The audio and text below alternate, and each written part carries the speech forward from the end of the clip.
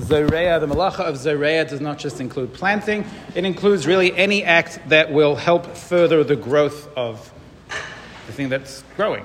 So for instance, we talked about watering. We can't water plants on Shabbos. Can you have your sprinkler system on a timer on Shabbos? The answer is yes, you can, because you didn't turn it on. It's on a timer.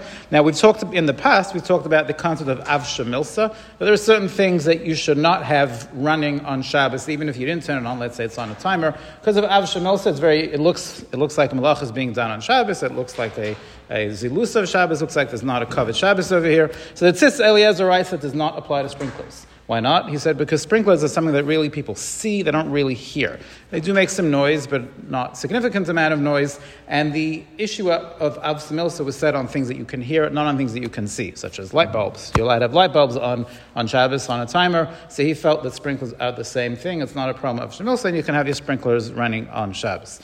Another interesting shaila that comes up is that since you cannot help things grow on Shabbos, you cannot put fertilizer down on your garden on Shabbos. Now, okay, it doesn't sound very practical. How many people are spending Shabbos afternoon putting fertilizer on their lawn? Hopefully nobody.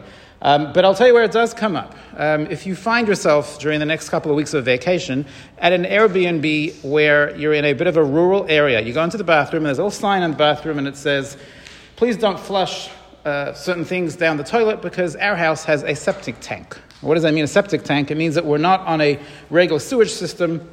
It means that the sewage of the house goes into a big holding tank.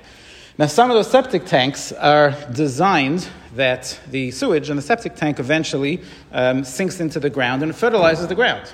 So every time you flush the toilet, you're adding to that. Is that a problem of you're fertilizing the ground on Shabbos? You're not allowed to do that. That's Zoreya. So generally, it's not an issue because most septic tanks, it's not a direct, flush and it goes straight onto the ground. It goes into the tank and it takes some time for it to eventually end up on the ground.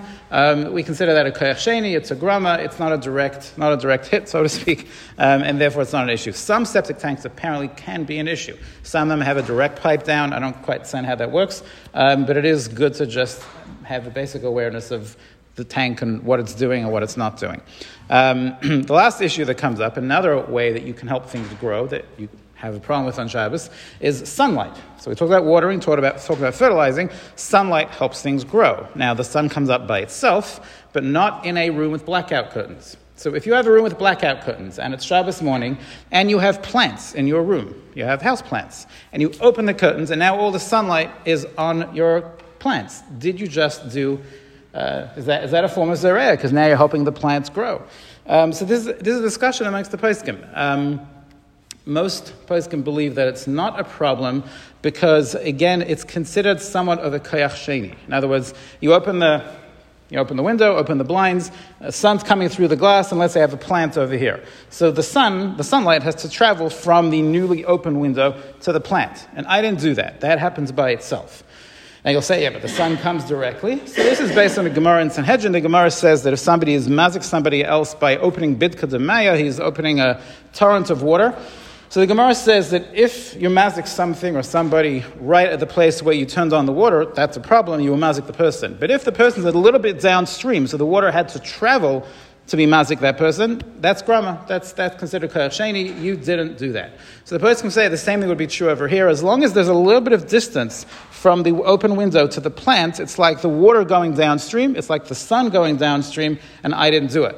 That being said, if you do have plants right up against the window, literally touching the window, and you open the curtains, so some would say that could be a real issue on Shabbos. Have a good night.